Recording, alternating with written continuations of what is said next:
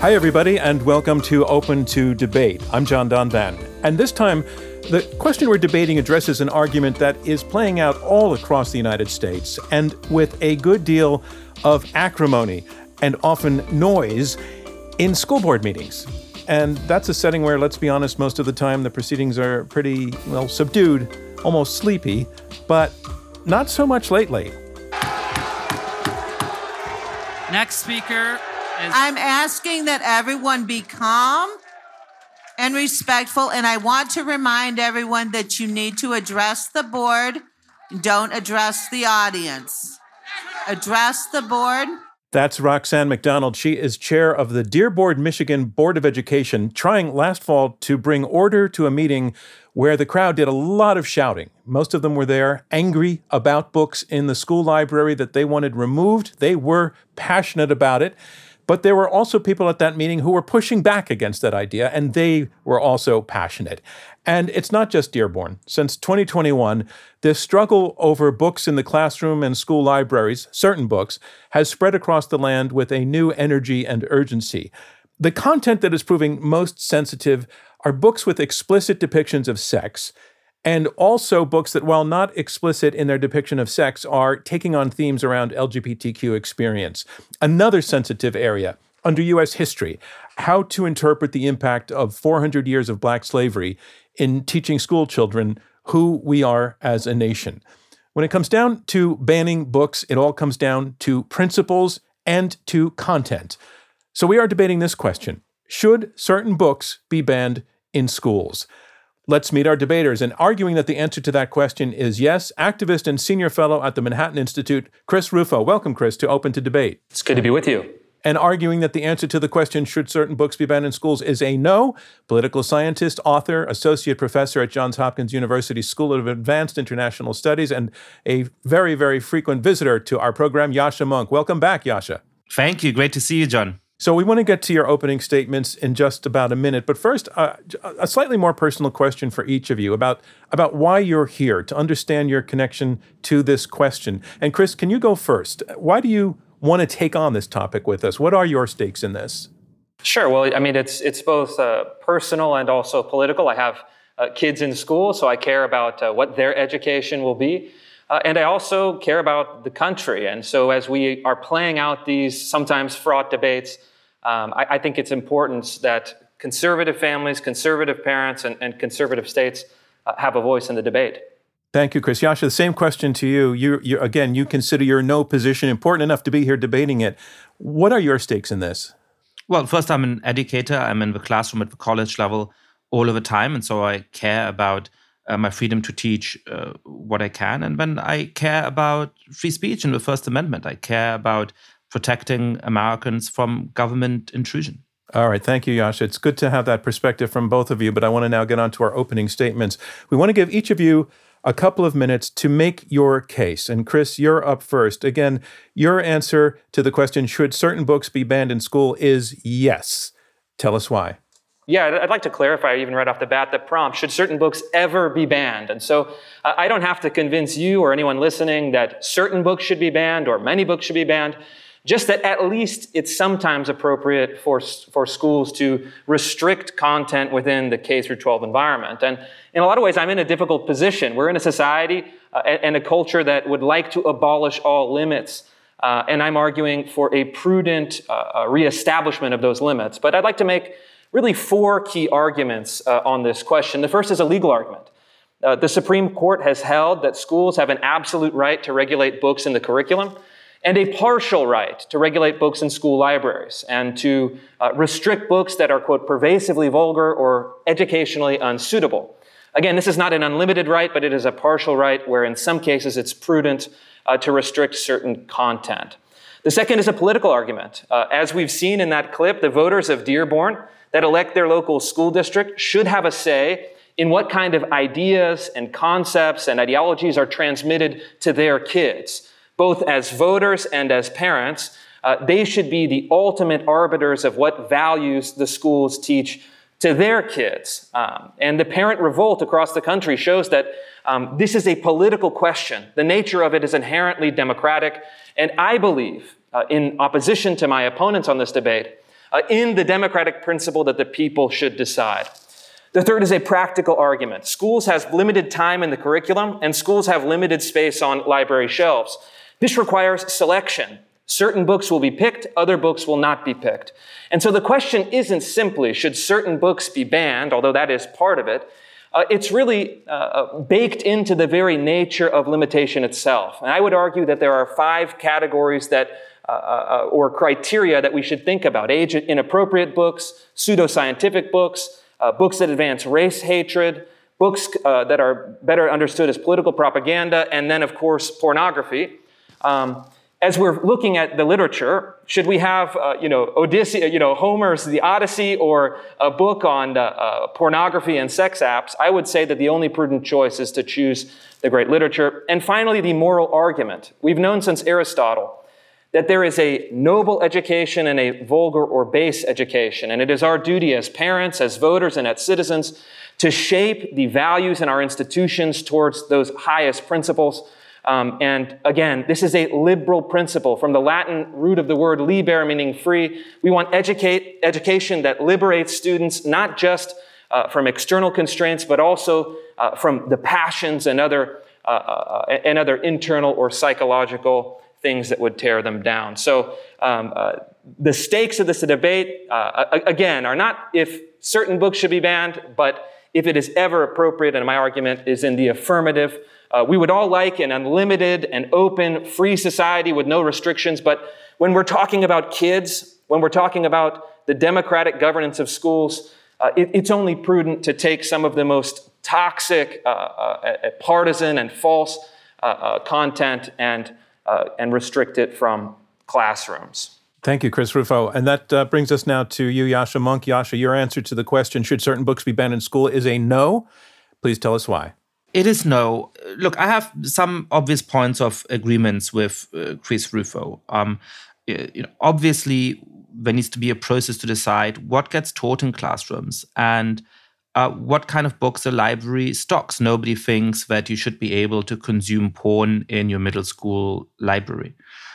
So the question is not whether it is responsibility of teachers and librarians in schools to form minds and to educate children, to think about what kind of content they need in order to have rich lives and be productive members of society. That is obvious.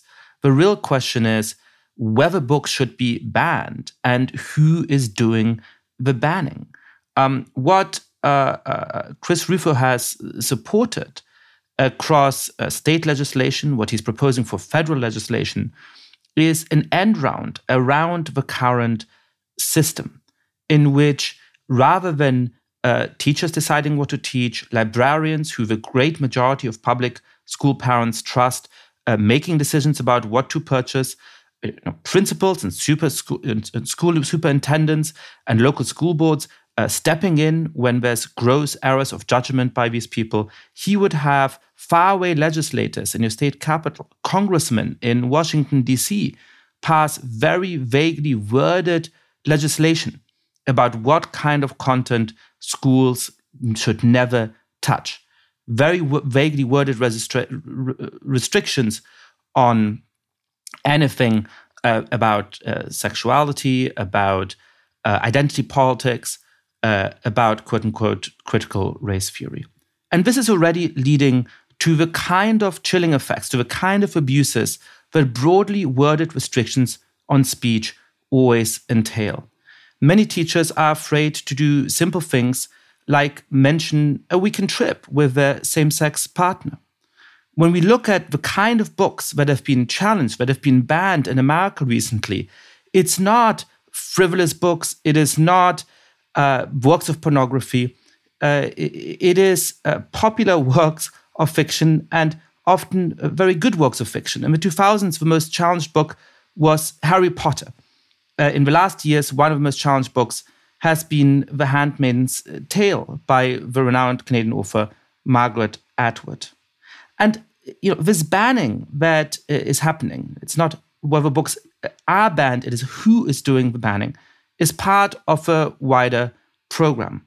Because Republican politicians like Ron DeSantis in Florida And by the way, some Democrats, like Gavin Newsom in California as well, are trying to weaponize the state in order to interfere with how Americans lead their life. According to HB 999, a bill that's now pending in the Florida legislature, whole majors would be abolished in public universities in the state. Professors would not be allowed to teach anything that constitutes identity politics. Political appointees could fire faculty members at will, for example, when they engage in political speech or activities that they dislike. Ron DeSantis has been using legislation to punish corporations for opposing legislation they dislike, for engaging in political speech. And Chris Rufo is the intellectual godfather of these efforts, has been proposing and cheerleading them all the way.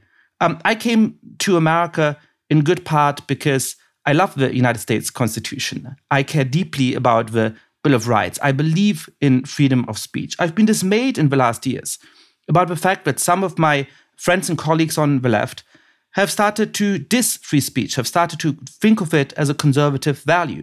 But what we're seeing with these attacks, starting with books in schools, but going well beyond that, by conservatives like Chris Rufo, is a betrayal of just those values. Banning books in schools by faraway legislatures is an attack on the First Amendment. It is a betrayal of the American culture of free speech. It is deeply un-American, and that's why I oppose such efforts. Thank you, Yascha Mounk. Okay, sounds like we have a lot to get to there. We are going to be moving into our next round in just a moment. The question is, should certain books be banned in schools? We'll be back right after this.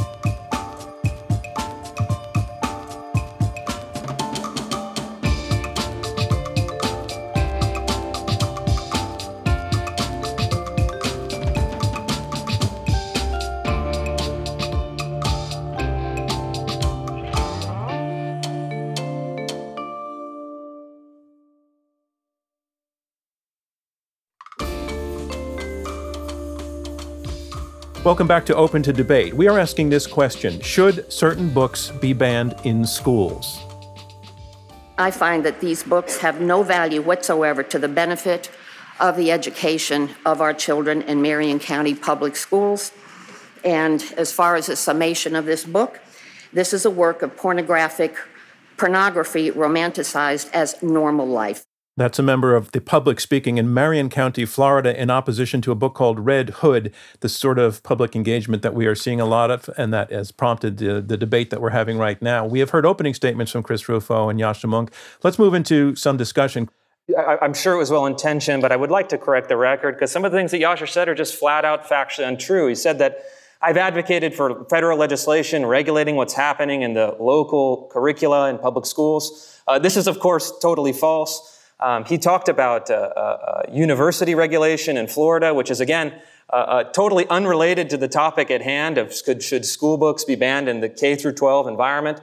He also claimed that Harry Potter and the Handmaid's Tale are the kind of books that are being challenged in schools. I personally would not advocate for those books being excluded from schools. I think they're totally appropriate at the correct age levels. But in fact, the books that are most challenged in recent years are books like Genderqueer, are books like This Book is Gay, that talk about sexual devices. They talk about how to use sex apps to hook up with people. They depict graphic sexual activities between adults and minors in some cases.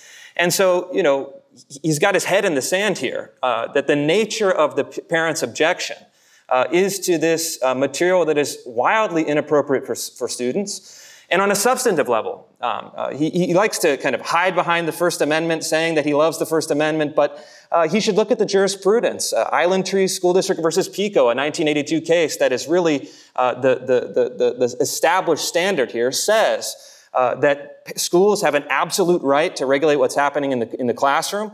And finally, the last point is that he says that state governments should have no role in dictating what happens in public school classrooms. This is, of course, absolutely preposterous. The state government is the authority over classrooms. State governments in all 50 states currently set the curriculum for what happens in all public schools. And so what he's maybe thinking is that we need a totally different education system from the ground up, he can make that argument. But this is already the status quo. The state decides the curriculum, the state decides standards, the state decides required textbooks. And so this is simply a case of the state doing what it always does, making decisions, this book or that book, this idea, that idea. This is a normal part of business. And ultimately, what I think Yasha and his allies would like is outside pressure groups and then unelected bureaucrats to decide what they want to do with other people's kids instead of parents and voters through their legislature. And so, again, I'm on the side of the First Amendment. I'm on the side of democratic principles. I'm on the side of allowing the 14,000 local school districts to decide at that school board level what they want to teach. And Yasha's on the side of unelected bureaucrats and activist organizations that want to shove ideology and in some cases shove pornographic materials onto other people's young children. And I think that's why you see such a furious reaction from parents. Yasha? Well, I'm afraid to say that the facts that Chris has on this are simply wrong. I'm looking at the moment at a list of the 10 most banned books in the first half of the 2022-2023 school year.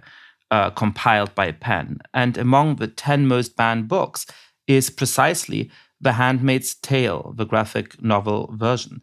There's a book that is among the 10 most banned. But what is the number one book? That is called Sold, which is about a girl, Lakshmi, who is sold into sexual slavery. So it obviously has some mature content in it, but not for prurient purposes, not for purposes of pornography, but for purposes of telling this harrowing story.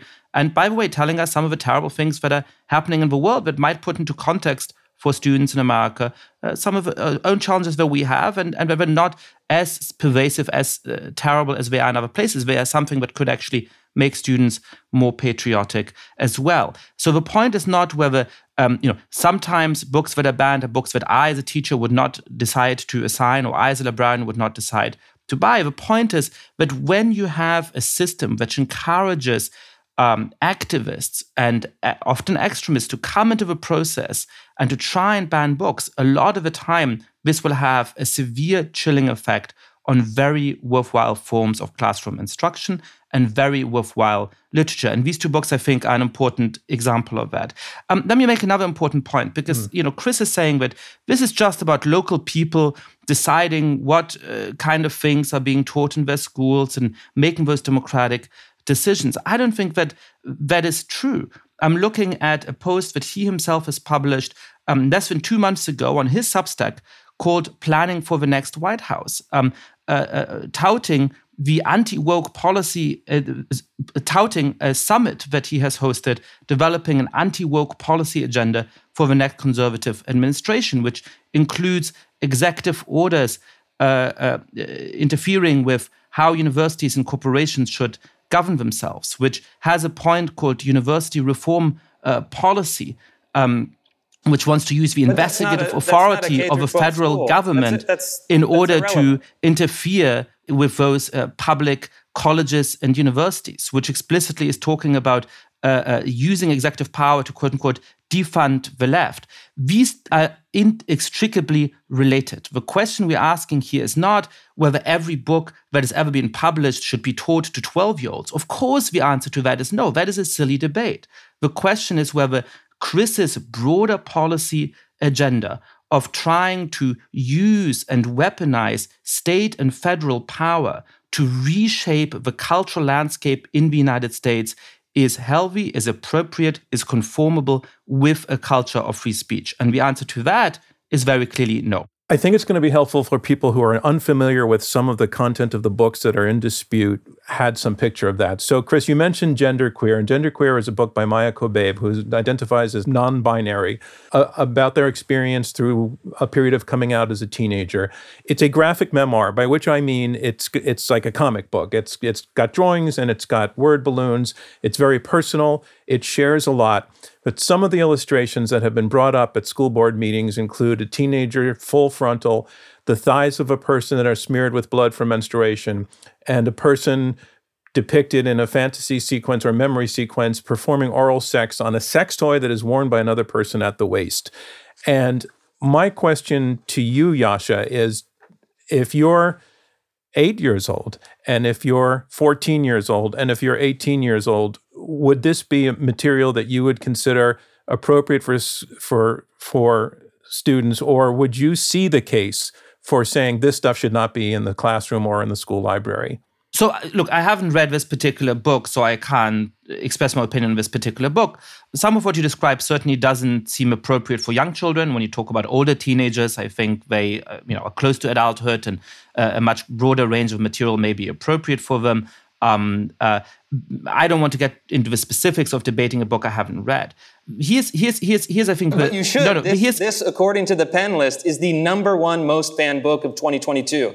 It's genderqueer. So even citing the own resources that you brought to the table, this is #1. Answer the question. But Chris, I have agreed this book is appropriate in K-12 schools or not. I'm not going to say this about a book I haven't read, but it sounds from some of what John said that certainly it would not be appropriate for younger children, and probably not be appropriate for middle school children, may be appropriate for older 16 and 17-year-old high school students.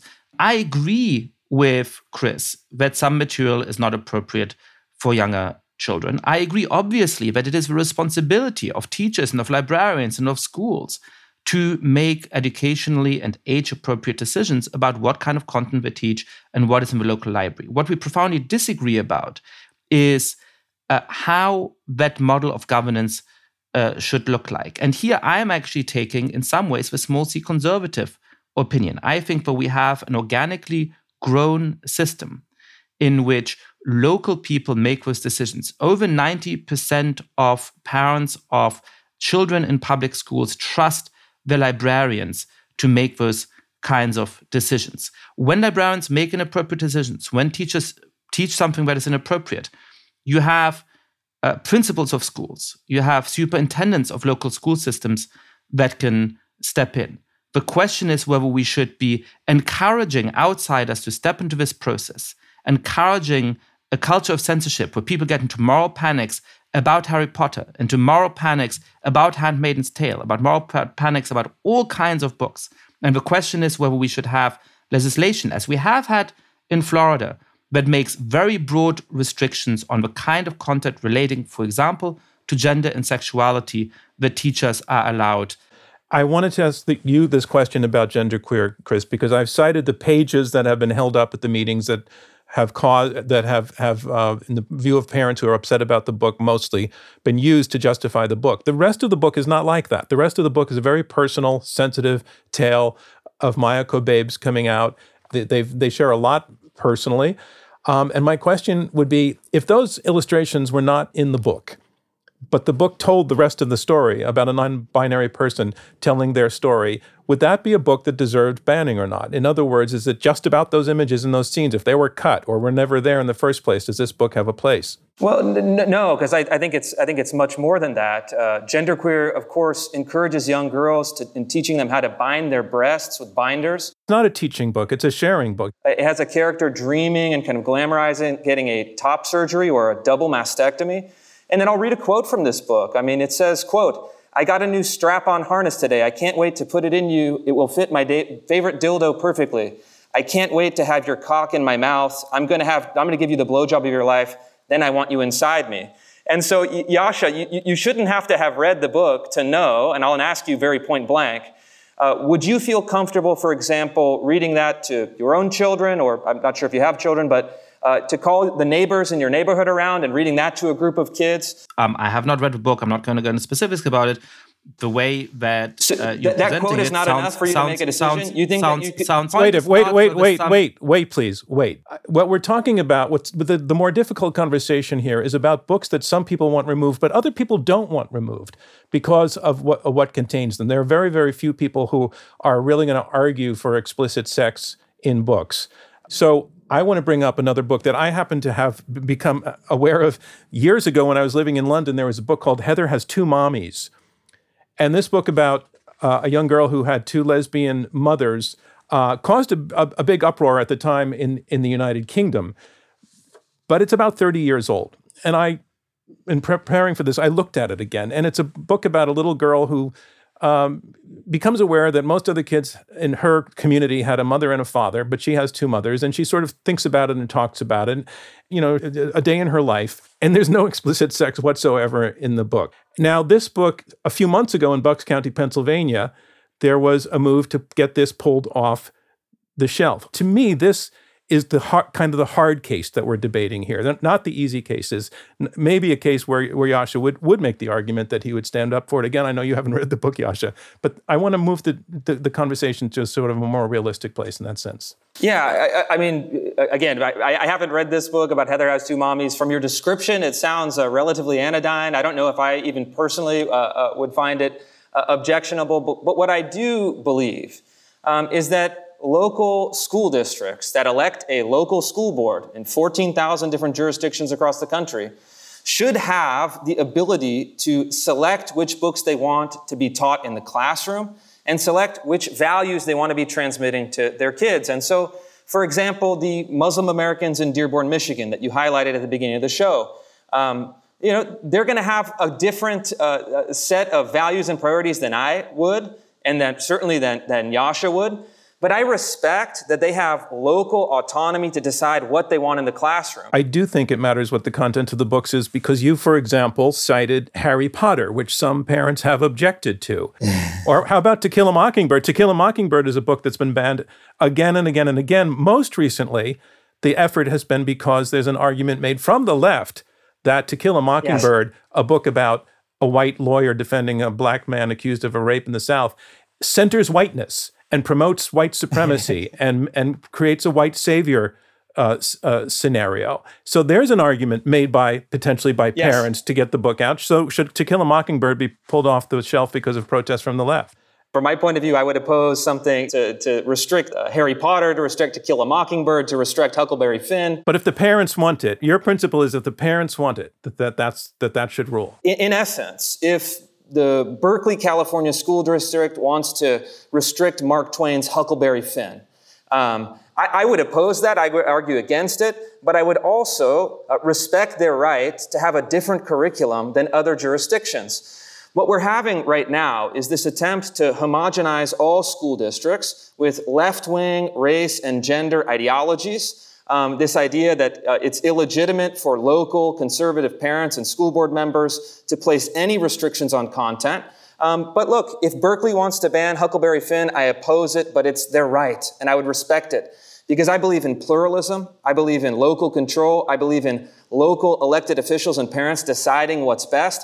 We can have a debate in the public square about the wisdom of such a decision. But what we can't have is a top-down dictatorial style of ideological imposition that doesn't respect the vast differences in communities. I'm astonished to hear you say this, because what I thought was at issue between us, what our profound disagreement is precisely whether those decisions should be made in a local way by school teachers and librarians and principals, or whether it should be made by state and federal legislation. You have supported very, very vocally legislation in the state of Florida that bans any instruction about sex and gender up through the 3rd grade, and any instruction that is quote-unquote age inappropriate, which is a very vague, difficult to interpret standard, above the 3rd grade. That is not local, that is state legislation we're talking about here. And so what I'm concerned about is precisely the role of a state in trying to intrude on local decision-making in the precise way you claim you oppose. So are you saying that at this point you distance yourself from that piece of legislation in Florida because it is... So that's what we're talking about. No, of course not. When we're not talking about local decisions, we're talking about state legislatures overriding local decision-makings and homogenizing what's happening in their state, not allowing for the kind of variety and diversity of local decision-making about what's appropriate in particular communities that you were touting a moment ago. You misunderstand how the system of federalism works in the United States, unfortunately. Again, I'm going to correct you. I have never advocated for federal control over the curriculum. But second, all 50 states are the ultimate curricular authority. That's the status quo. They have the most profound influence, and then they also delegate to local jurisdictions. And so the state of Florida had gender and sexuality guidelines at the state level previously. Now they have new ones. You can say the new ones are not correct or not wise or not just. You can make any argument you want. Look, states fund K-12 schools. States set the standards. Taxpayers get to vote for their state representatives, and they have education committees, and they vote on legislation. Voters can then kick them out if they make the wrong decision according to the voters' wisdom. And if we want to talk about democracy, this is how democracy works. Florida says no radical gender theory in K-12 public schools. California says we're going to be pushing trans activism. They're different. They should be different. That's how the federalist system works in the United States. I think that's a misrepresentation of how the system works and how some of the recent action by conservatives and Republican governors like DeSantis are trying to change the system. Clearly, states fund public education in the United States. Clearly, states appropriately set, for example, broad learning goals that structure what kind of things schools should broadly teach. What is happening at the moment is a wave of blanket bans on the discussion of broad subjects, which are worded so vaguely that they have a very deep and persistent chilling effect on the kind of things that teachers feel they can bring up in the classroom. And that is a new departure. When we come back, we're going to be bringing in some more voices here to move the questions along. Should certain books be banned in schools? That's what we'll be talking about when we come back.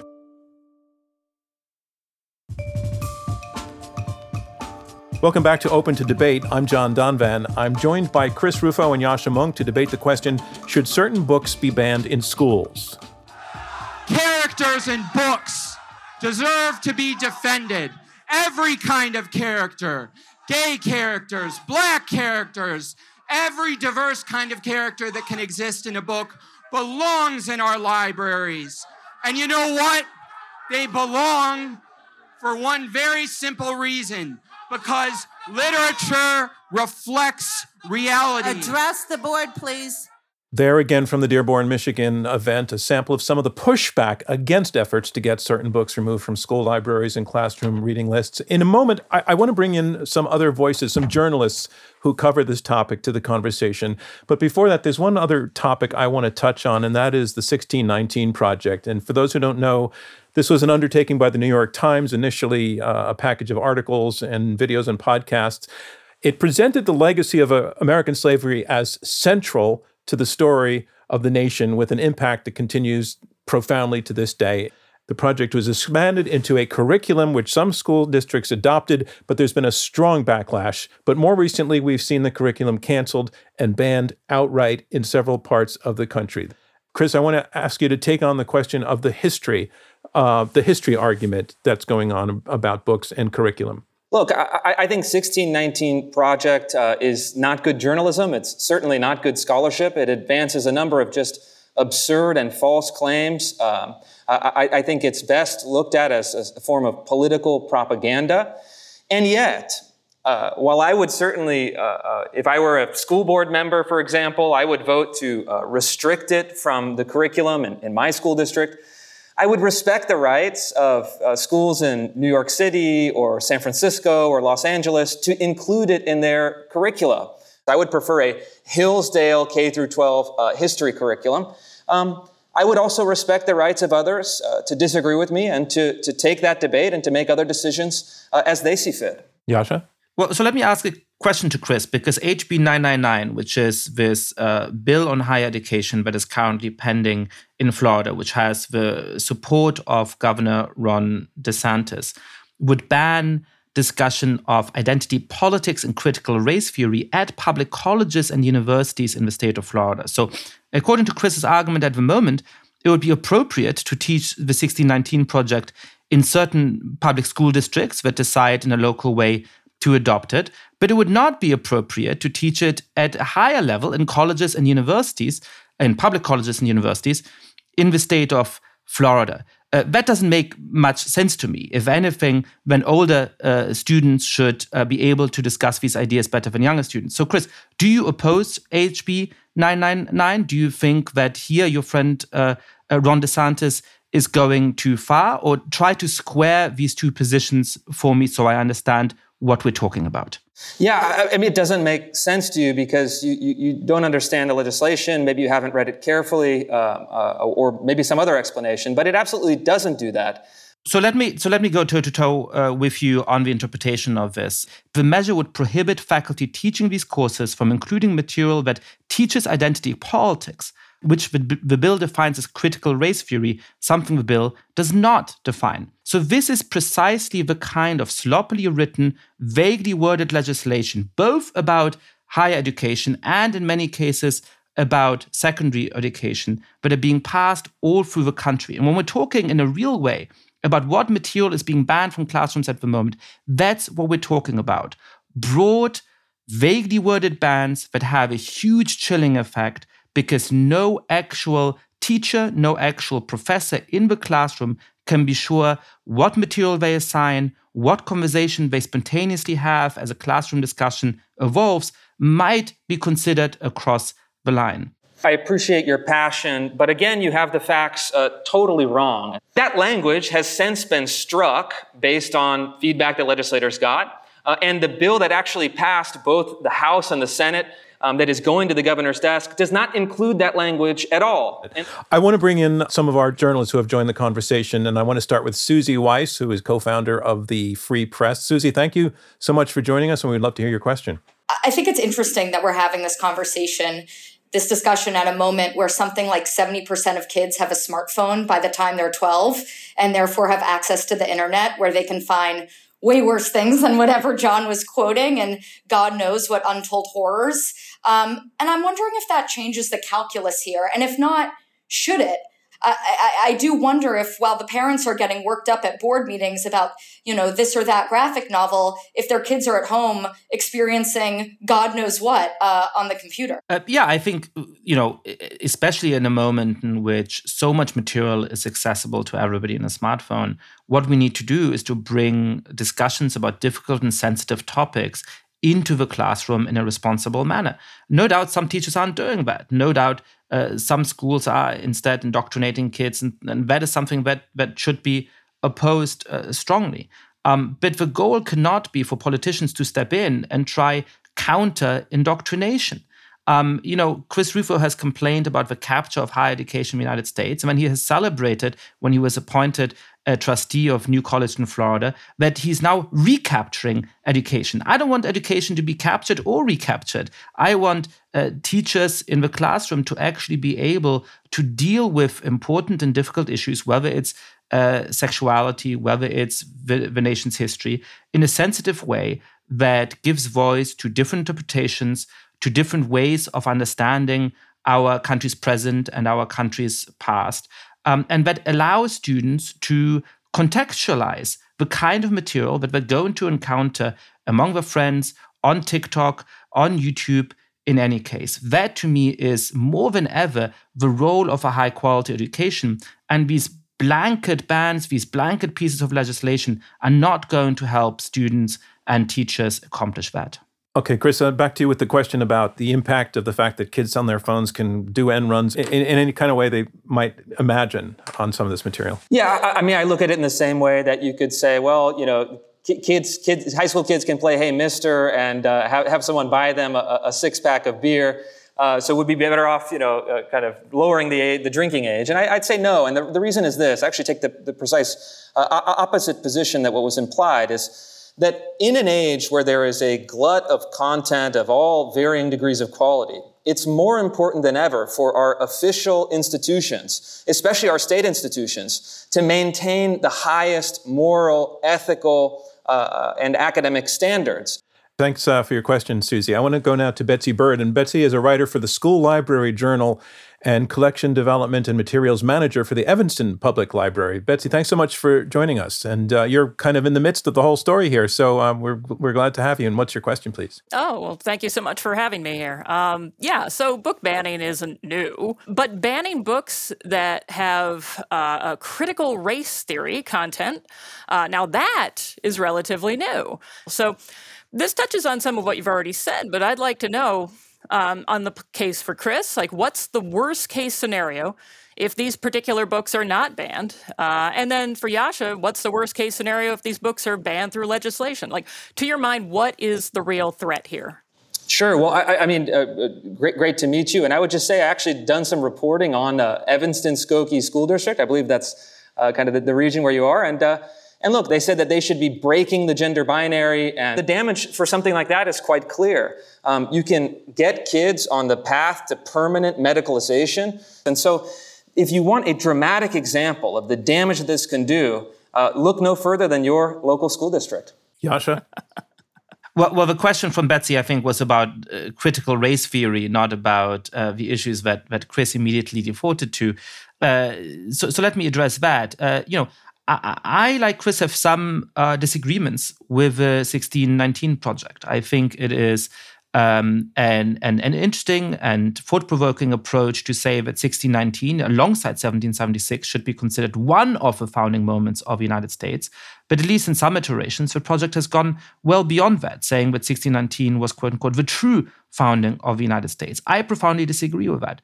I don't think that students encountering that material, grappling with it, thinking about it, is going to cause damage to our students, because I believe in the ability of an education to expose students to all kinds of different ideas. I believe that in a time, as Susie was saying, in which they have access to all kinds of different information through social media and other things, they're going to be hearing from every side of the political discourse. And we should be trusting our students to be smart enough, to be intelligent enough, to be inquisitive enough, to come up with their own conclusions, to make up their own minds about how they think about the nature of race in the country today and the history of the United States. So, in my mind, we shouldn't be banning those materials. We should be bringing them in, contextualizing them. What I do think teachers should be doing and school districts should be doing is to make sure that on controversial issues, students have access to a broad range of views, a broad range of approaches. We should never be indoctrinating them into one particular viewpoint, but that means more quality instruction, more challenging material, not more book bans. Thank you, Yascha. And thank you, Betsy Bird, for joining us with that question. I want to go now to Zach Beecham, who is a senior correspondent at Vox. Hi, Zach. Thank you. It's been very interesting to listen to both of you talk about the specifics of these things, but I'd like to move a little bit more to a broader scope, because I think the sort of philosophical underpinnings of your two positions have not been fully explored in this conversation. And I guess I want to start by asking both of you questions that push you at the edges of that. So, Chris, your position throughout this debate has been one in favor of localism, primarily. But I want to read you some things that you've proposed in general, right? You have described your project as being a counter-revolution in which you advance a defund the left strategy where conservatives, quote unquote, cripple the critical ideologies within the federal agencies through executive order, strangle new identity programs and red tapes, and disrupt financing for such programs. You see your role specifically, again, I quote, as a narrative that can direct the emotions and energy of the public against the right targets. Now, to me, that doesn't sound like what you're saying is to each their own, each community can do whatever they want to do. It's that you see these little individual battles in specific school districts as part of a fundamental strategy for reshaping the ideological character of the United States. Not localism, right, but a counter-revolution across the nation. It's a great question, and I won't duck. And in fact, I embrace it, and I appreciate Zach picking some very spicy quotes. But what we have to understand here is that our system operates at multiple levels, primarily the local level, the state level, and the federal level. Education in the United States is predominantly a state and local issue, and so a conservative counter-revolution is going to mobilize along those lines of our democratic system at school boards and then at state legislatures. And then the quotes that you specifically pulled from are from federal policy proposals dealing with federal personnel, federal grant funding, federal training programs, and federal distributions of resources to nonprofits and contractors and such. And so I advocate a conservative counter-revolution across all institutions at all levels while respecting the nature of federalism in our country, recognizing that education is best fought at the state and local level, while these federal policy issues are, of course, by the nature of their very existence, fought at the federal level, both through Congress and through executive order. Okay, thank you very much for your question, Zach. I want to thank all of our journalists for taking part in this part of the program. And I want to move into our closing round. Our closing round is very simply closing statements by each of you, very, very briefly. Yasha, since Chris went first for our opening statements, you have the floor now. Again, reminding people, but although I think they remember, in answer to the question, should certain books be banned in school, your answer is no. And here's your closing. Over the course of this debate, some of these questions have come to feel quite abstract. To me, they're not. I am in the classroom all of the time, and I think about how to get students to engage in a deep and meaningful way with difficult issues.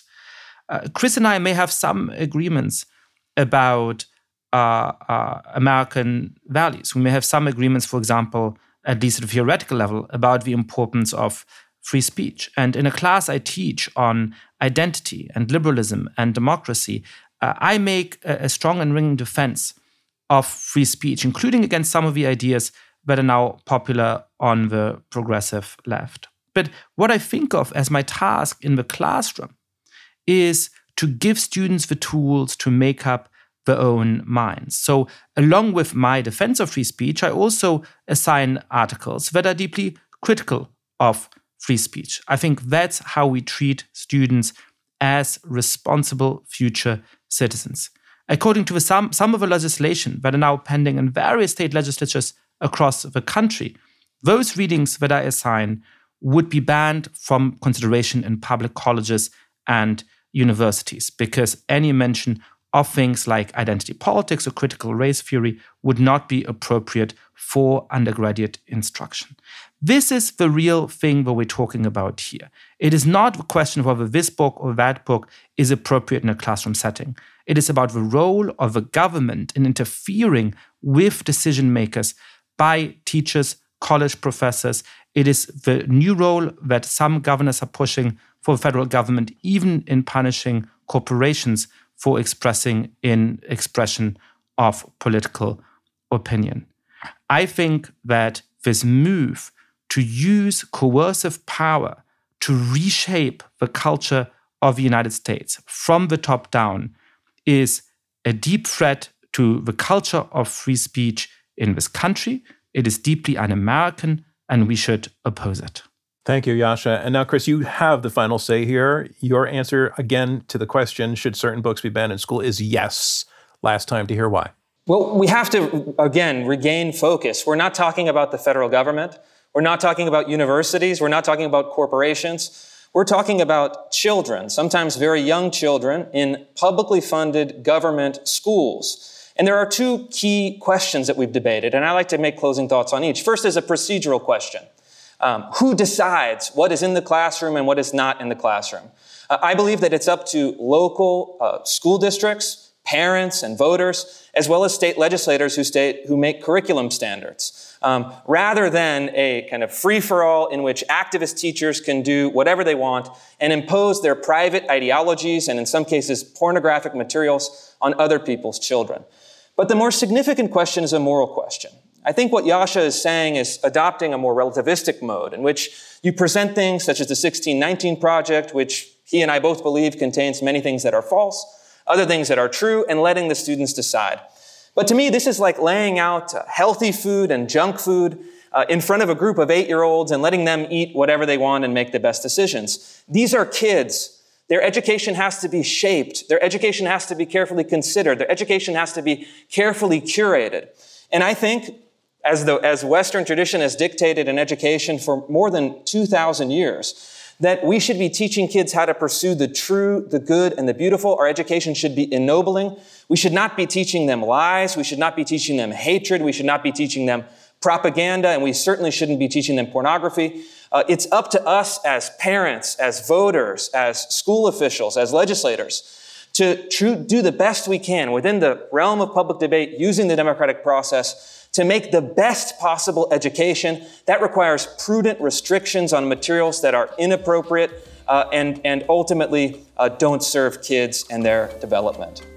And that is a wrap, everybody. I want to thank our debaters, Chris and Yasha, for hearing each other out, even as you disagreed fundamentally. You are both, at the very least, open to debate, and we appreciate that. I also want to thank our reporters. Thank you for adding perspective via some very good questions. And to everybody out there listening, thank you for tuning into this episode of Open to Debate. You know, as a nonprofit, we work to combat extreme polarization through civil and respectful debate, and that effort is generously funded by listeners like you, by the Rosencrantz Foundation, and by supporters of Open to Debate. Open to Debate is also made possible by a generous grant from the Laura and Gary Lauder Venture Philanthropy Fund. Robert Rosencrantz is our chairman, Clea Connor is CEO, Leah Matho is our chief content officer, Julia Melfi is our senior producer, Marlet Sandoval is our editorial producer, and Gabriella Mayer is our editorial and research manager. Gabrielle Iannicelli is our social media and digital platforms coordinator. Andrew Lipson is head of production. Max Fulton is our production coordinator. Raven Baker is events and operations manager. Rachel Kemp is our chief of staff. And I'm your host, John Donvan. We'll see you next time.